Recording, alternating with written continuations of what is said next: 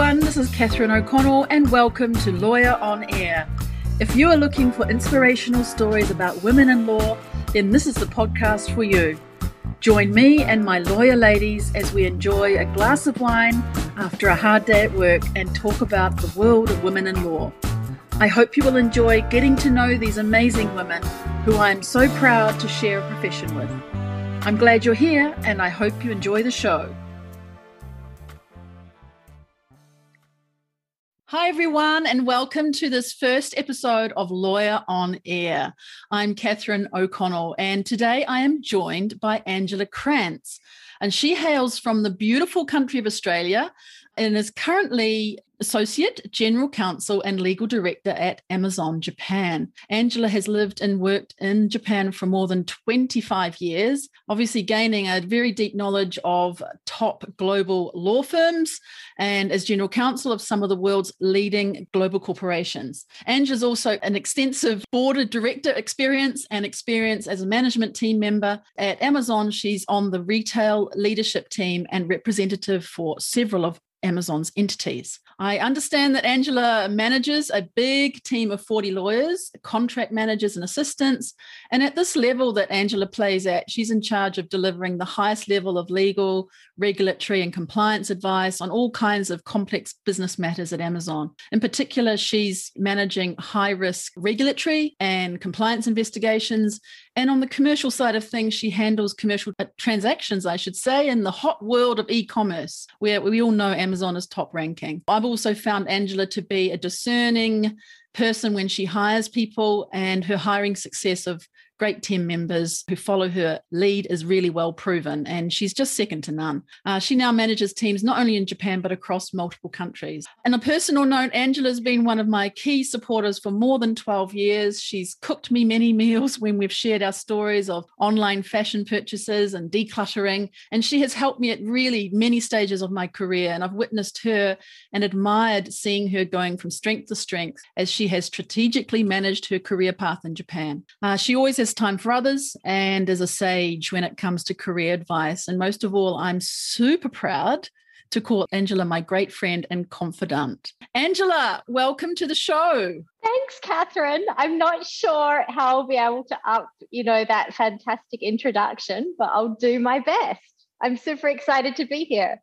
Thanks so much. I'm sure you will be able to rise to the occasion today. We're going to be talking about your career and how and why you got involved in work in Japan, how you're balancing all these different hats that you wear, maybe some of the issues and challenges that you face. And I'd really love you to give away some of your gems of advice for young lawyers on their career path. How does that sound? It sounds like great fun. So I've learned a lot of what I do every day from you, Catherine. So I'm looking forward to trying to top the introduction. Oh, thanks so much. Well, I'm going to ask you a little question here about, we're both in Tokyo right now. We're at distance because we're doing this online. But if we were going to be meeting up in person, where would we be? I mean, where is your favorite wine bar these days that you love to go to? And what's your choice of beverage off the menu? Tell me. Well, this is the best opening question. So I have lots of favorite places, but I think my current favorite wine bar would be Apero.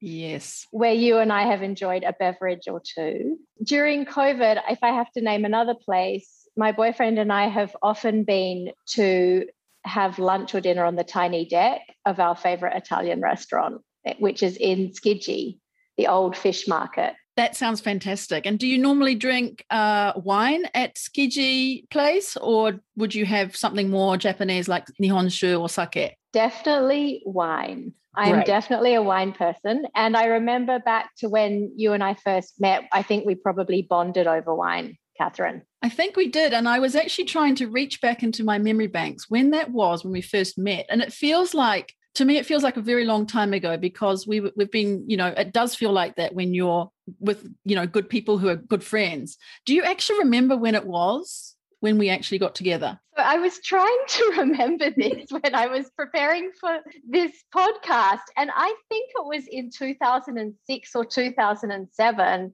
probably when I was working at Merrill Lynch. but I'm not sure because it's just so long ago. I think it was around there. I had put it at 2006, 7 or 8. I think we were looking at trying to get an in-house legal network, an in-house lawyer network established. Do you remember, with Julianne? And we couldn't really find a network in Tokyo that fitted for in-house counsel. Yes. There were lots for other private practice lawyers, but hard to find the resources for in-house. I think that's when we got together. I think so.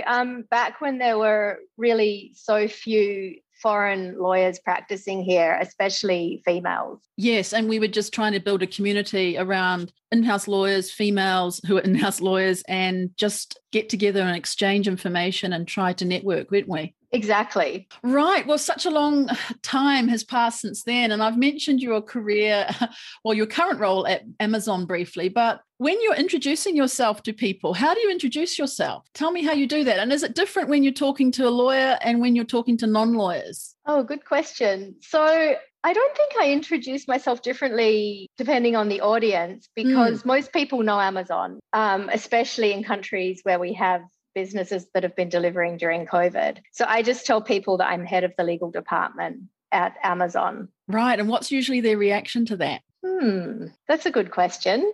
I think most people's reaction is either they love Amazon because it's been so helpful for delivery during the pandemic, or hate Amazon because they think we're getting too big. So reactions are pretty polarized. Right. It's certainly been a helpful business for me during the last year, I have to say. That's great. So tell me a little bit more then about your career before Amazon. I mean, you've mentioned a little bit there with where we first met, but what sort of got you into the law and made you choose a career in law in your early stages there? So I would say that I kind of just fell into law because I couldn't decide what I wanted to study at university. And in Adelaide, where I grew up, the law school at that time was very strong. So I ended up just kind of deciding to go into law and then figuring things out later. My first job actually in law was working about 15 or 20 hours a week at a small criminal law firm in Adelaide whilst I was studying for 5 years. But my first job as a lawyer following getting qualified was here in Tokyo. My whole career has been here since 1993. Yeah, that's quite remarkable, isn't it, to have had your first sort of official career starting in Japan? Yes. So I think that's pretty unusual now for lawyers coming out here. I think most lawyers have experience in their home jurisdiction first. Yes, and I think often we're told to actually do some work back home before we come through to Japan. So your experience there is really very interesting. But going back to when you were a child, what did you want to be? Was it different to wanting to be a lawyer? Well, my grandfather was a doctor, so I always kind of had one toe in the water considering to be a doctor. But I wanted to travel, and I thought being a doctor would make that difficult. So I gave up on that idea pretty quickly. I understand. Okay, that's interesting.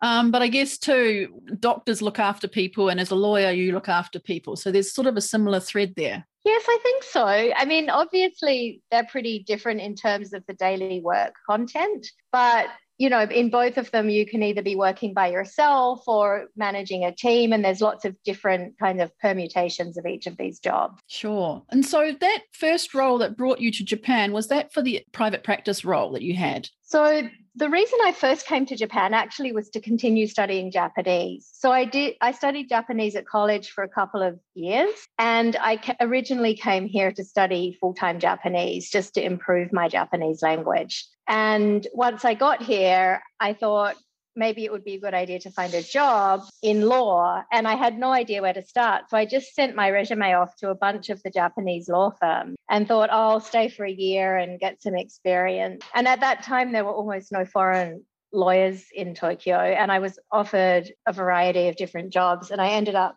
moving to TMI Associates for a year or so. Right. And so have you found that Japanese as a language has been really centric in everything you've done since? Would you have been able to do what you've done so far without having the language here? Oh, this is a good question. Actually, when I was preparing for this podcast, I was thinking about that. I'm not sure. I do think that Japanese language has become increasingly important to working as a lawyer in Japan. I guess that's in particular because there's so many non-Japanese now who are qualified as lawyers and who also speak, read, and write excellent Japanese. So I think it's partly a competition matter. When I came here in the 90s, there were so few native English-speaking lawyers that it was relatively easy to get a job, even without strong Japanese language skills. Right. So so being in Japan and having Japanese really now on your CV, is that helping you? Will it also help you if you decide to leave Japan, that you've got a Japan history on your CV? Oh, that's a good question. I'm not sure if anyone would hire me outside Japan, Catherine, because my entire resume is in Japan. Right. So I'm really not sure. Having Japanese obviously is very helpful when you're working and practicing here. I don't know how helpful it would be if I left Japan, unless I wanted to work for a Japanese company. Right. And so what's the attractive thing, though, about Japan? What's keeping you here and letting you continue to work and live your life here? That's a great question. So for now, it's my job. I'm asking you quite a few great questions by the sounds of it. For now, it's my job. And of course, COVID, because we can't really travel. So for the last year in Tokyo, it's been very interesting because I think I was trying to figure it out. And I think it's the longest time I've ever spent in Japan in one block since I first moved here in 1993. Yes, I understand what you're saying. And I think I'm exactly the same. I'm sure. Both of us didn't go home for Christmas, and we normally go back to our families in Australia, New Zealand, and have time with them. And generally speaking, we are also very avid about traveling, aren't we? And so we're normally outside of Japan several times a year.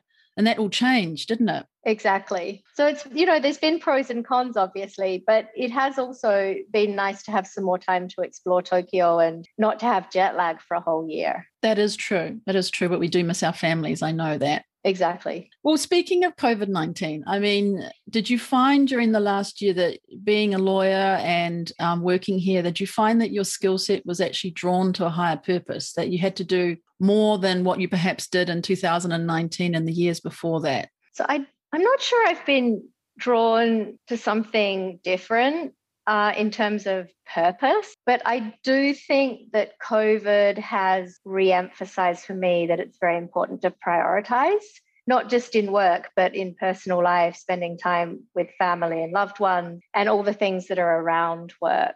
And in terms of work, I think the biggest challenge for me, there's about 70 people in the Japan legal team at Amazon, with everyone working remotely for a year now. I think the biggest challenge has been the communication piece, because you don't have any hallway chat and you're doing everything on video, including having sensitive or difficult conversations. So I think I've had to be much more enthusiastic and empathetic when speaking with team members than I did when we were in the office more and I could just bump into someone or take them out for a coffee. So when you say enthusiastic and empathetic, what does that involve? Does that mean having more conversations with them, checking in, those kinds of things? How do you become more enthusiastic and empathetic? So I think on the enthusiastic side, I see my role partially as a bit of a cheerleader, because some people have been working by themselves at home for a year. Some people have had kids running around, and people have got a lot of different kind of circumstances that have made it either easier or more difficult to work at home. So I always just try and be a very positive influence when I'm talking with people. I'm very upbeat and so on. And then on the empathy side, that's actually one of our themes this year at Amazon Japan from the management side, is being empathetic, because I think not seeing people in person means that you do lose some of that personal touch. You're really not sure what's going on with anyone as closely. You don't know what their personal circumstances are. So I always try and be mindful that there may be things going on that I have no idea about. Yeah, I guess when people are online, you only see a certain feature, but how do you get behind that and find out what's really going on with people's lives and being really able to help them? Have you had trouble with that, or had actual success with doing that over the last year? So I think overall as a team, we've been pretty steady in still providing really high quality legal advice to our clients. But I think for some people, not having the office atmosphere or the commute or that community that we used to have with most people in the office, 3 or 4 days a week, has meant that they've found the work quite challenging. So if you're home in your apartment, for example, and living by yourself, perhaps, and you're in front of your desk all day, the temptation is just to be working extended hours or staying up late and working because people are not going out anyway. So I think it's really been a matter of trying to figure out what people's priorities are and then helping them maybe reprioritize a bit so that they don't fall into habits of just working all the time or not going out at all. That's so true. I mean, even for me, I have to break the day. I would do the usual Japanese thing of turn off all the lights and close the laptop and go out for a walk, have lunch, and make sure that I'm actually breaking away from the computer. Is that the kind of thing that you encourage of your team and also exhibit that yourself in the way that you do your work? So absolutely. So one thing that I think for myself, and I try and encourage this through the team as well, is to really prioritize and take control of your calendar, I call it, because otherwise the calendar will just take control of you and you'll end up really not having any personal time. So I think it's really, really key when you're not going into an office and you don't have that same kind of routine that you may have had previously to really look at your calendar and say, well, just because, I could keep working after 6 p.m. doesn't mean I'm going to. There's plenty of other things I could do instead. It's very interesting. It's good that people hear that from you. And I think because of your nature, perhaps they really actually believe you. And if they look at your calendar online, they can probably see you've blocked time. And perhaps in that calendar, you might be putting exercise or gym or what you're actually doing when you're off as much as Absolutely. when you are on. Is that what you do? So I definitely do that in my calendar. I might block 2 hours here and there, or I block most of Tuesdays actually, because I have always put a few personal things on Tuesdays and I use it as an opportunity to read documents or get some larger projects done.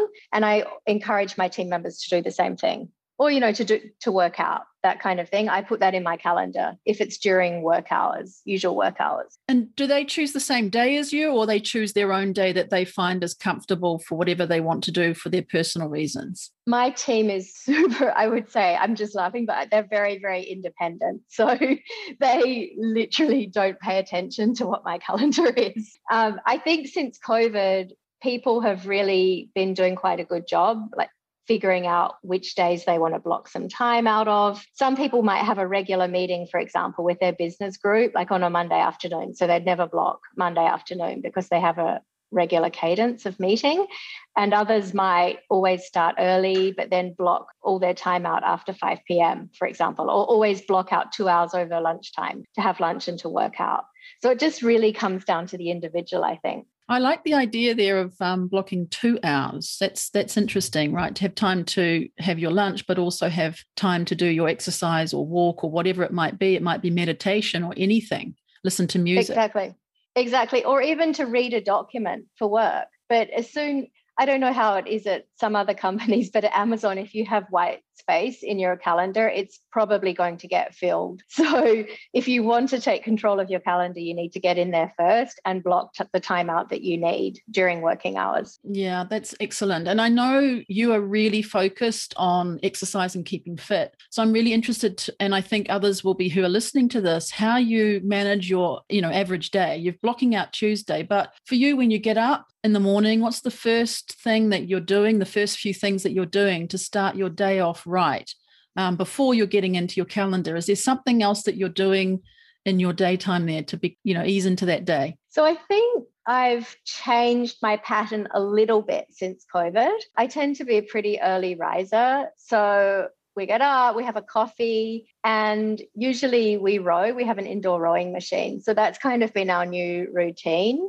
My boyfriend and I will each row, and then sometimes I end up working in workout clothes until at least lunchtime. So I have to warn people about that. We go on video usually. Or other times, if my meetings don't start till a bit later, I'll have time to shower and, put a bit better clothes on before I start work. So my typical day, 3 or 4 days a week, I have meetings from 7 or 8 a.m., especially with Seattle because of the time difference. But I always am pretty ruthless about stopping work before dinner. So I control my calendar like that, and I try and find time to work out most days. It doesn't always happen. Like today, it didn't happen. But right. So I you tried. you try to keep regular hours and manage it that way, and you're obviously right on top of your calendar. And so also you're letting your Yes. team know that, right? So that they also, do they feel empowered as well to be finishing their day like you do? They don't have that need to be carrying on. I think we've talked about this a little bit, but is that it? They're seeing a reflection of you and themselves, that they can do exactly the same thing. Absolutely. Although I have to say, I always describe the Amazon Japan legal team as kind of falling into one of two buckets. They're either the early people, which is kind of my group, or they're more people who like to have a slower morning, work more what I would describe as the typical law firm hours, and start quite a bit later and then finish later. And that's fine too. It just depends on what each person's job is and what their personal schedule is. Right. And that's Amazon as a total rather than the people who are working in your team, that they have that sort of, other people in the company will work a bit later and do that kind of, as you say, more feel. People are pretty efficient. In my team, some people do work later, but they start later as well. Right. But overall in the company, I think since COVID, people's hours have become much more changeable and flexible. Because in the past, most people at Amazon in Japan would go into the office 3 or 4 days a week and work at home once or twice. There was no real rule, but people kind of followed that pattern. And then I think more people worked your standard core working hours, 8 or 9 to 5 or 6. Right. And I guess everybody in the office is the office, shall we say, being virtual, but everybody else that works in the company would be thinking and presuming that people are going to be on when they are on. So there's an expectation to be around in those regular hours. Yes, although that depends on the team as well, because there are a lot of teams, even in Japan, who are only working, for example, with Seattle or even New York or somewhere different. So then they'll kind of fall into a pattern working with those teams. Some people are still going into the office now in Japan. Usually each day it's less than 10% of our population. But even those people are working more flexible hours, I think. Right. And so you've mentioned the rowing machine. What other kinds of tools or objects or rituals do you have that you can't live without in your working day? Well, I can't live without my big monitor, which is stacked on top of like 10 cookbooks because I've never got around to buying a proper standing desk. I can't live, and I can't live without my headset, but that's all. I'm very portable and flexible.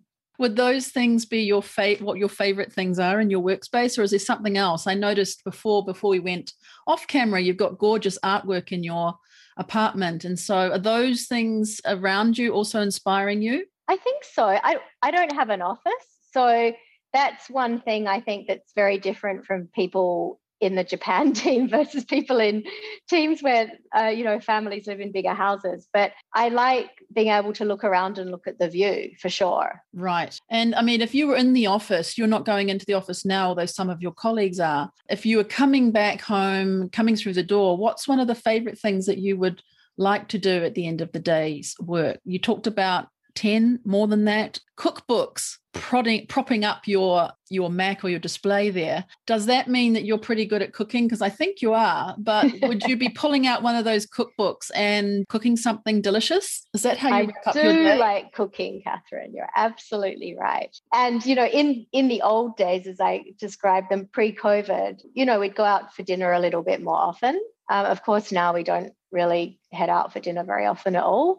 But yes, that's meant that there's been a lot of cooking at home. Would that be your major wind down routine of the day? Yes, definitely. Right. Do you do anything else, such as any other beauty routines or anything else that gets you relaxed in the evening? Well, it's become very different kind of routine during COVID, but when I used to commute to the office most days, I would like to come home and sometimes work out if I hadn't had a chance to work out in the morning. I rarely have to do that now because I always find time in the morning or during the day. But we like watching movies, or I sometimes listen to a podcast while I, have a bath. So yeah, a whole variety of things. So definitely having a bath would be very relaxing. And we're led into that too in Japan, aren't we, as part of our custom of bathing in the evening, which is really absolutely great. Exactly. All right. I wanted to also ask you just a little bit more about, running your team that you've got there. Tell us a little bit more about that team, the members of your team, cut between male and female, and how you are,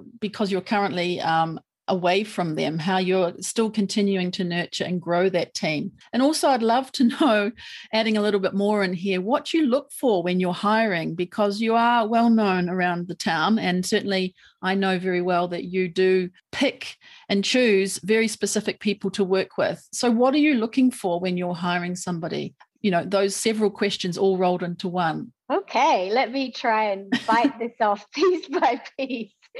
So let me start with maybe a little bit of information about the team. So in our legal department now, I think we're up around 70 people, comprised of lawyers, of course, including Japanese qualified attorneys known as bengoshi, and Japanese nationals who are qualified somewhere else, like the UK or the US, as well as several expats who are on assignment from Seattle, as well as contract managers, compliance specialists, law enforcement response specialists, legal assistants, and others. So we're all split into teams, and basically we're structured to follow the business. So there'll be one team, for example, supporting all of our third-party selling, or one team supporting all of our operations and logistics kind of work. And so I have seven direct reports, and each of them manage these pretty big teams. As far as the gender composition goes, we're about 60% female in my team, which is pretty good going for Japan, as I'm sure you know, where a lot of the professional workforce is still dominated by men. So we actually have got a really good record in my team of hiring and also retaining top female talent, which I'm very proud of. And that's actually really become even easier during COVID, I think, because we've become so flexible as a workplace. Not just for working mums, but also for working dads. So on hiring, this is always a really tough challenge in Japan, isn't it? Where there's more jobs advertised per person than I think in any other of the major countries. But we look for people who are definitely very proactive and flexible, because I think Amazon suits people who like, or at least don't mind, uncertainty, and who are willing to jump in and do new things. It's very hard to predict what your job is going to look like when you join Amazon.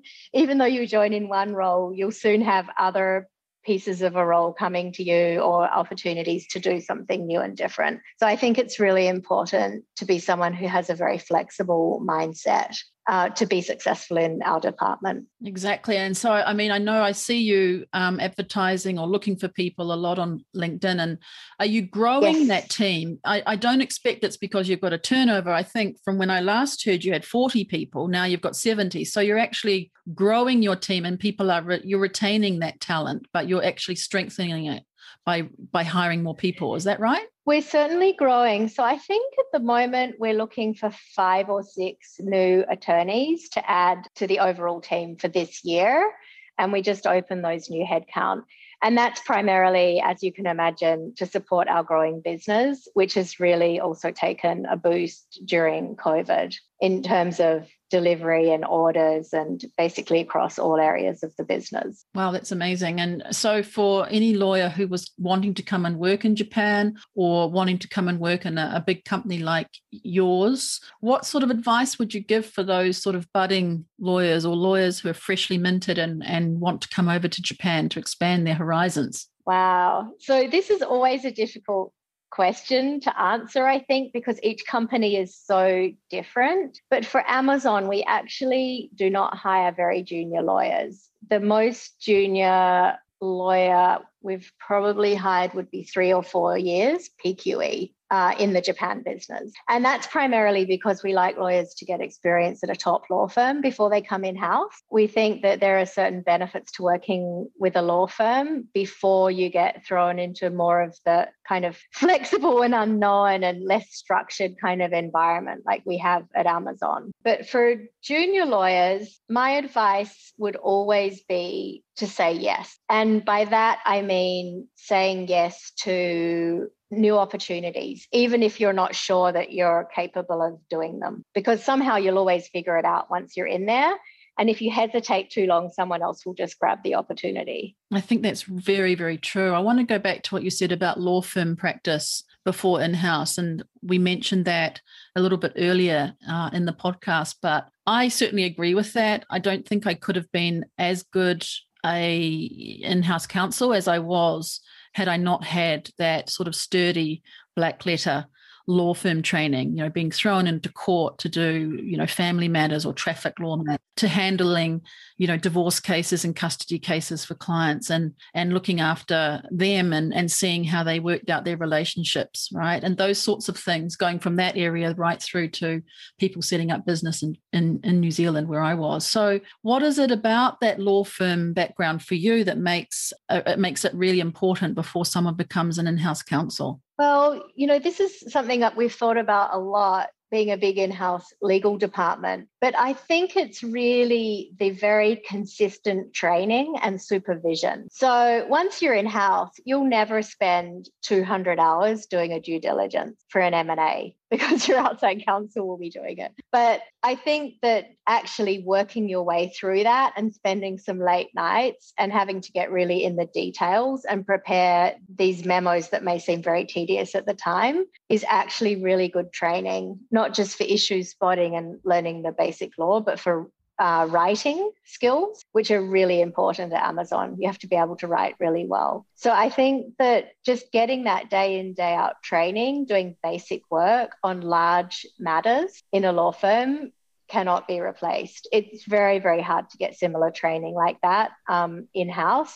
Even in a really large, in-house department like ours, where we have partner level lawyers, everyone's more independent and you're left a lot more on your own. Of course, you have a manager who's there to help, but you are left more on your own and you don't have that day in, day out consistent training that you would get in private practice. I think they're really good points you make. And I also feel when I was traveling from, being a private practice lawyer into in-house. And I remember the first week being told off because I was behaving like a private practice lawyer and not an in-house lawyer back at Olympus. And then after that, I just also think, having had that in private practice experience, when you are working with outside counsel, you understand where they're coming from and what their advice is going to be, how it's going to be structured, and the way a deal is done. You know what's coming. And you've got more insight on that deal, so you can understand the struggles, I guess, and also the stress of outside counsel as they're advising you. Would you say that too? Absolutely. So I remember your story about Olympus reminds me that in my first week as in-house counsel, I wasn't actually sure how in-house legal departments received their work, because when you're in private practice and you're junior, work kind of trickles down from the partners, right? Whereas once you go in-house, I was suddenly thinking, wow, how do people even get their work when you're in-house? But I think it's definitely true. If you've worked in private practice and then you move in-house, you also have a good sense of how outside counsel will handle the work. And if you want them to handle it in a different way, for example, for a particular in-house matter, then you can tell them that up front. Say, oh, I know you would usually staff this with this and this and this person, but for this one, we don't really need the gold-plated memo. A fifth or sixth year associate will be fine just to work directly with us on this. So you save a lot of time, I think, because you know how they would typically work. Right. We've sort of got an inside story on them, haven't we, when we've done that work. And so it makes it easy. It actually gives them a little bit of ease to be able to put the right people on the work for you. Absolutely. So we were talking about outside counsel and managing them. Any other tips and hints that you have for perhaps in-house counsel who are listening today who might be struggling with how they control or how they guide or delegate to outside counsel for the kinds of work they're doing? You're dealing with lots of transactions that are both commercial and also dealing with litigation. Is there something we can pull out of both of those areas that you can think of that worked really well for you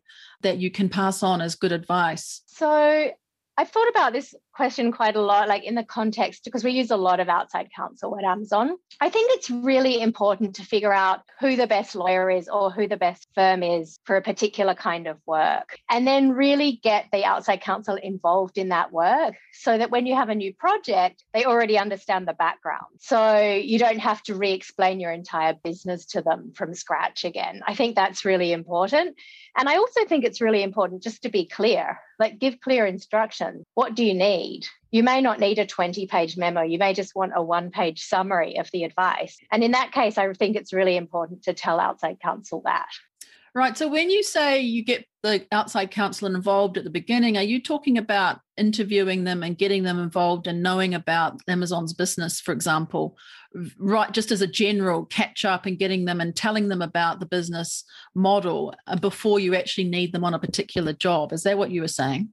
I think it's more a matter of, usually our outside counsel kind of organically start working with us. It may be through sending us a secondee, for example, which is always a great way for an outside counsel, particularly a bigger firm, to start to get to know our business. Or it might just be a particular matter. So we might have, for example, a regulatory investigation or a new kind of corporate matter. And during the course of the very first work we do with a particular lawyer or a particular law firm, that lawyer or law firm will start to get to know our business in that area. So the next time we have one of those similar transactions, we'll immediately think of that lawyer or law firm to help us, because we won't have to go back to A again and re-explain our business in that area. Right, I get you. That makes lots of sense. And I agree with you with the secondee aspect. When you've had a secondee come in, they get to see the whole daily atmosphere, don't they? And how work is delegated and how work is done.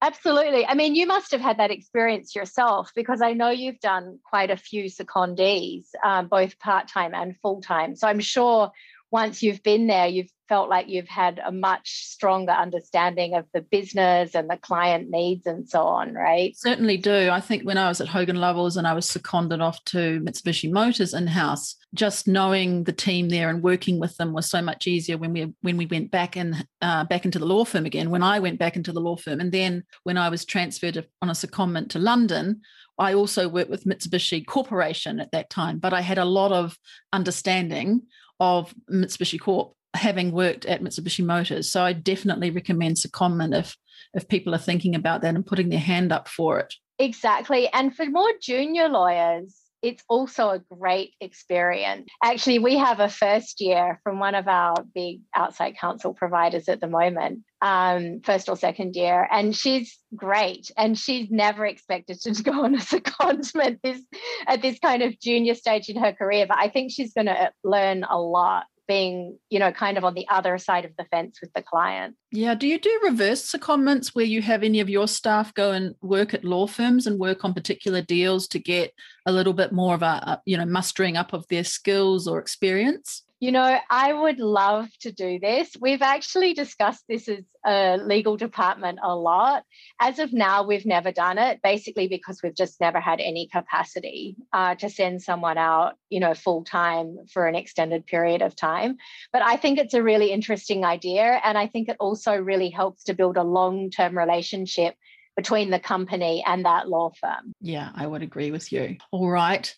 Here we are at this time of the podcast. And I know by now, if we were actually in person, we probably would have had one glass, maybe a glass and a half. Maybe a glass and a half of red wine or white wine, depending on the day. Yes, exactly. And so I think it's about time we got a bit deeper into some of the philosophical stuff. So I'm going to ask you a couple of probing questions. For example, traits or traits. Sometimes I've heard them called traits or traits, things that you are most proud of. Would resilience be one of those? What kinds of things are you proud of about yourself?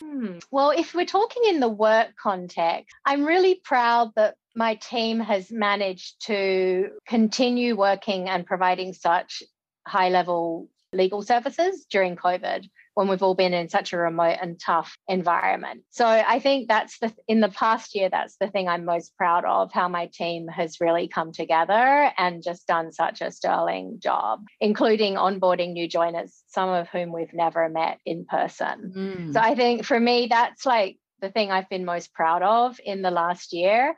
And that does tie to resilience as well, not just for myself, but also for my team members, because it's been a lot to have to suddenly change, our working environment completely overnight, basically. Yeah, I know you were doing, 1 or 2 days a week or every 2 weeks at home, but I guess other members of your team may not have been doing that. So it would have been quite a shock to have gone full time out of the office. Is that right?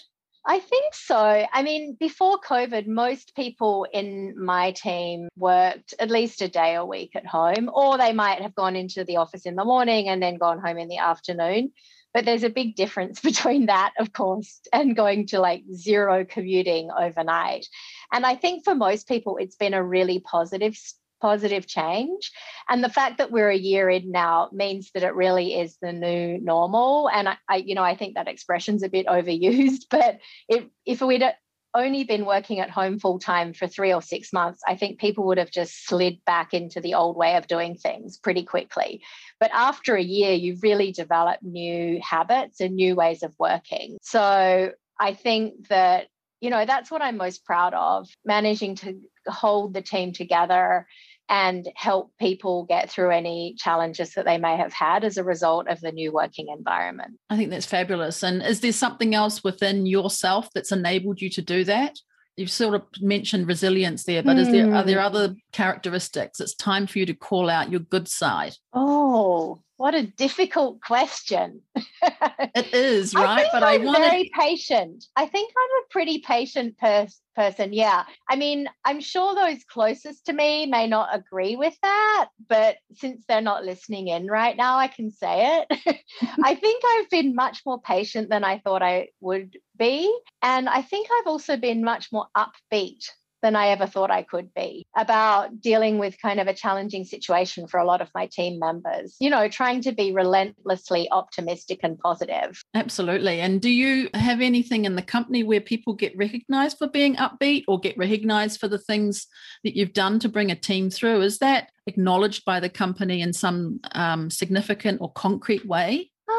Not really. I mean, of course, your manager says thank you, which is sometimes all people need, actually. And we give awards. Within the legal department, we have a quarterly legal all hands just for the Japan team, and a different team lead manages that each time. And we give out awards, for people who've worked on the biggest deals or someone who's done something special. Above and beyond, which may not even be work related. So we try and recognize people mainly with thanks from their manager or from the team lead. Just calling them out, I think, is all that a lot of people want, actually. Just some recognition. Yeah, I think that's what people look for, isn't it? That they have been noticed, that you recognize them, you see them, and that you give feedback in that way, because it's certainly encouraging when people tell you you've done a good job and that you can tell that they mean it. Exactly. And I think it's easier with 100% work at home to fall back into the wallpaper if you're not careful. So I think it's very important for managers to encourage their team members to speak out, to go on video when they can, when they're in meetings, and then to recognize them for their work. Because I think it is quite easy to disappear a bit when you don't actually, when we don't actually see people in person. Right. And do you as a team have goals and a vision for the team that everyone's working towards, and you all share your goals and know what that is? And I'm also interested to know if you have a word of the year or a theme that guides you through. So my word for last year was empathy, managing with empathy in terms of trying to understand that everyone's coming from a different place, and it's not as easy to understand that when you're not seeing the people in, every day in the office. This year, I'm not sure what it is yet. We do all get very aligned in terms of goals at Amazon. For example, in the legal department, at the start of each year, we all work on our goals, like setting our goals for the year, both within each country legal team and then some more broader goals across the entire legal department. And I think that's a very useful process just for keeping everyone on the same page with what's important. Yeah, I think as in addition to having your goals as a team, it's also really helpful, I've found, to have a personal theme that guides me. For example, this year it's intentional, so that anything thank you. Anything I do is with intention. Last year was next level, and the year before that was audacious. These come about from having set up a business, but I'd certainly encourage that and amongst your team and people thinking of a theme word to guide them and sharing those, and for each other to know that within the team, it really helps them to try and help someone towards that theme that they're aiming for. I actually love that, and I'm going to steal the idea. It's great, and I give my credit to. I have an executive coach, and she does this with our group, and it really is quite incredible how it focuses you. So I'd encourage you to do that. You're welcome to steal. I'm going to steal. It's what they always say, that copying is the highest form of flattery. Yes, except in your business, it's not something we don't do, is it? Which is probably why you have that big law enforcement response specialist that you mentioned about before, because of those kinds of issues. Hey, but tell me a bit about Angela's relationship with Angela. How do you like to talk to yourself and encourage yourself and get yourself into a mindset that encourages yourself? Talk to yourself. What do you do? So this is another good question, Catherine. You're really pulling them out of the box today. So I think for myself, like, I'm a pretty methodical person. I'm pretty organized, but every day doesn't always go as planned. So I think when work seems overwhelming, like either the amount of work or just the urgent matters I need to get done, I always look back at myself and say, look, what really needs to get done? Do I need to reprioritize what's on my to-do list?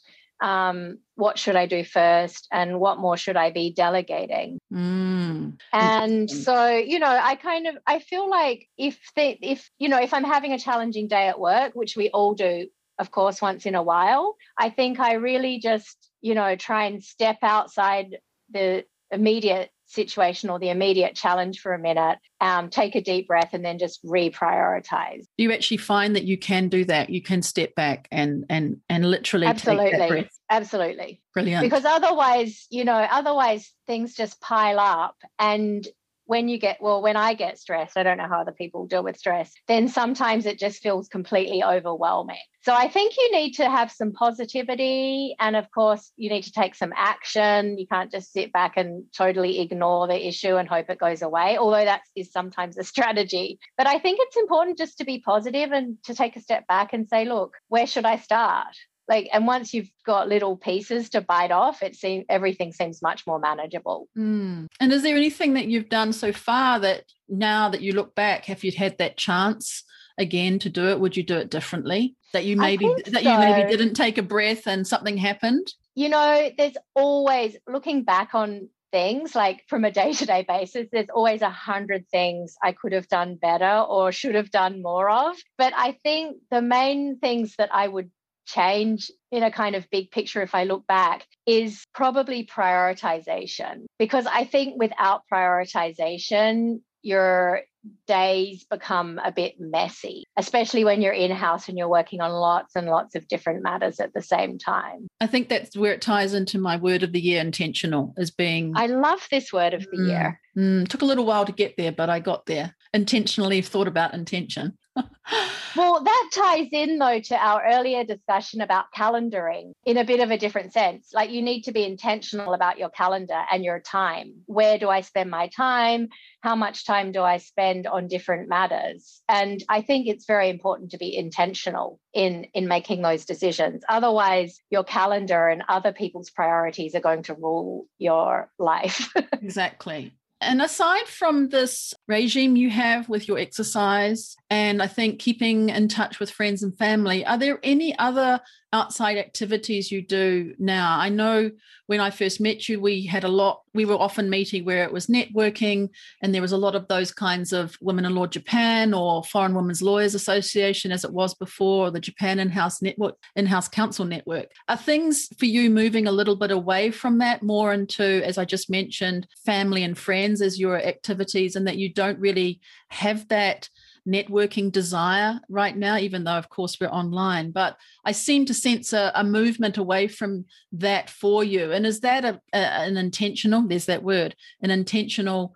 approach that you are doing to networking and to moving away from that? And you've already got your community and deepening your ties with that current community. Tell me a bit about that. I really like this question, because I think, of course, every day is there's a finite amount of time in every day, and everyone needs to decide how they're going to use that time. And I think one reason why I have stepped back a little bit from more of the outside activities like Women in Law, although I'm still running some of those mentoring events and so on, is just because the Japan legal team at Amazon has become so huge that I don't even have enough time to speak to all the people in my team regularly. And so what I've been doing very intentionally, coming back to this new word that I love, during COVID especially, is I've been making more time for my team members. So for example, instead of maybe going to a networking event, whether that's online as it has been the last year or in person, I'll, do drinks, virtual drinks, or drop by chats or mentoring type events with smaller groups of lawyers and legal professionals from my team, because otherwise I just run out of time. It's kind of a very simple time equation. But that having been said, I do really enjoy working, especially with young lawyers, helping them develop their skills, whether that's inside or outside my team, and hopefully imparting some useful knowledge, given I've been working for quite a long time now. Yeah, I know that you are very passionate about young lawyers and bringing them up and raising them up and pulling them up the ladder. And your devotion to the careers aspect in Women in Law Japan is especially well noted, and really thank you for that too. So I'm going to get to a couple of last questions, and then we'll do a wind up, a roundup or a wind up. It's that time of day. It's that time of day. We're getting to 2 or 3 glasses in by now. But what are you looking forward to most in this coming year? And what's next for you in your own goals, aspirations? That can be personal or career or both. Tell me.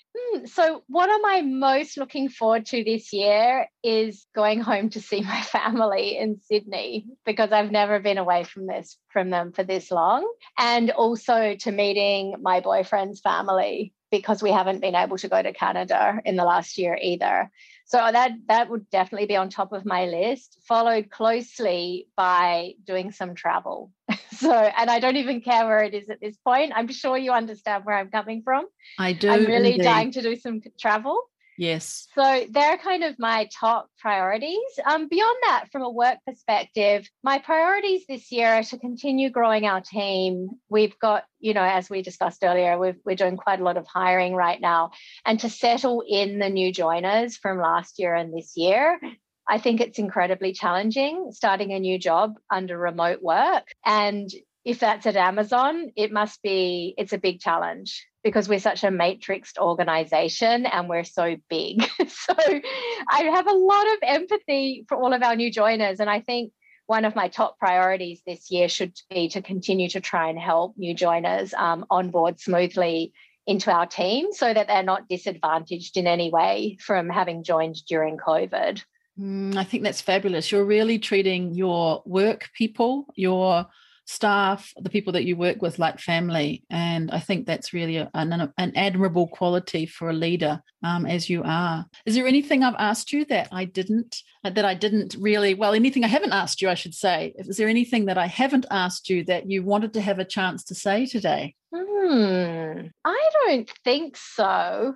I did see a question when I was preparing about what I would have done if I wasn't a lawyer. And then other than in my early, years thinking I would be a doctor and then quickly discarding that idea, I think I would have done something that's very creative, like landscape gardening or interior design or something along those lines, something completely different from law.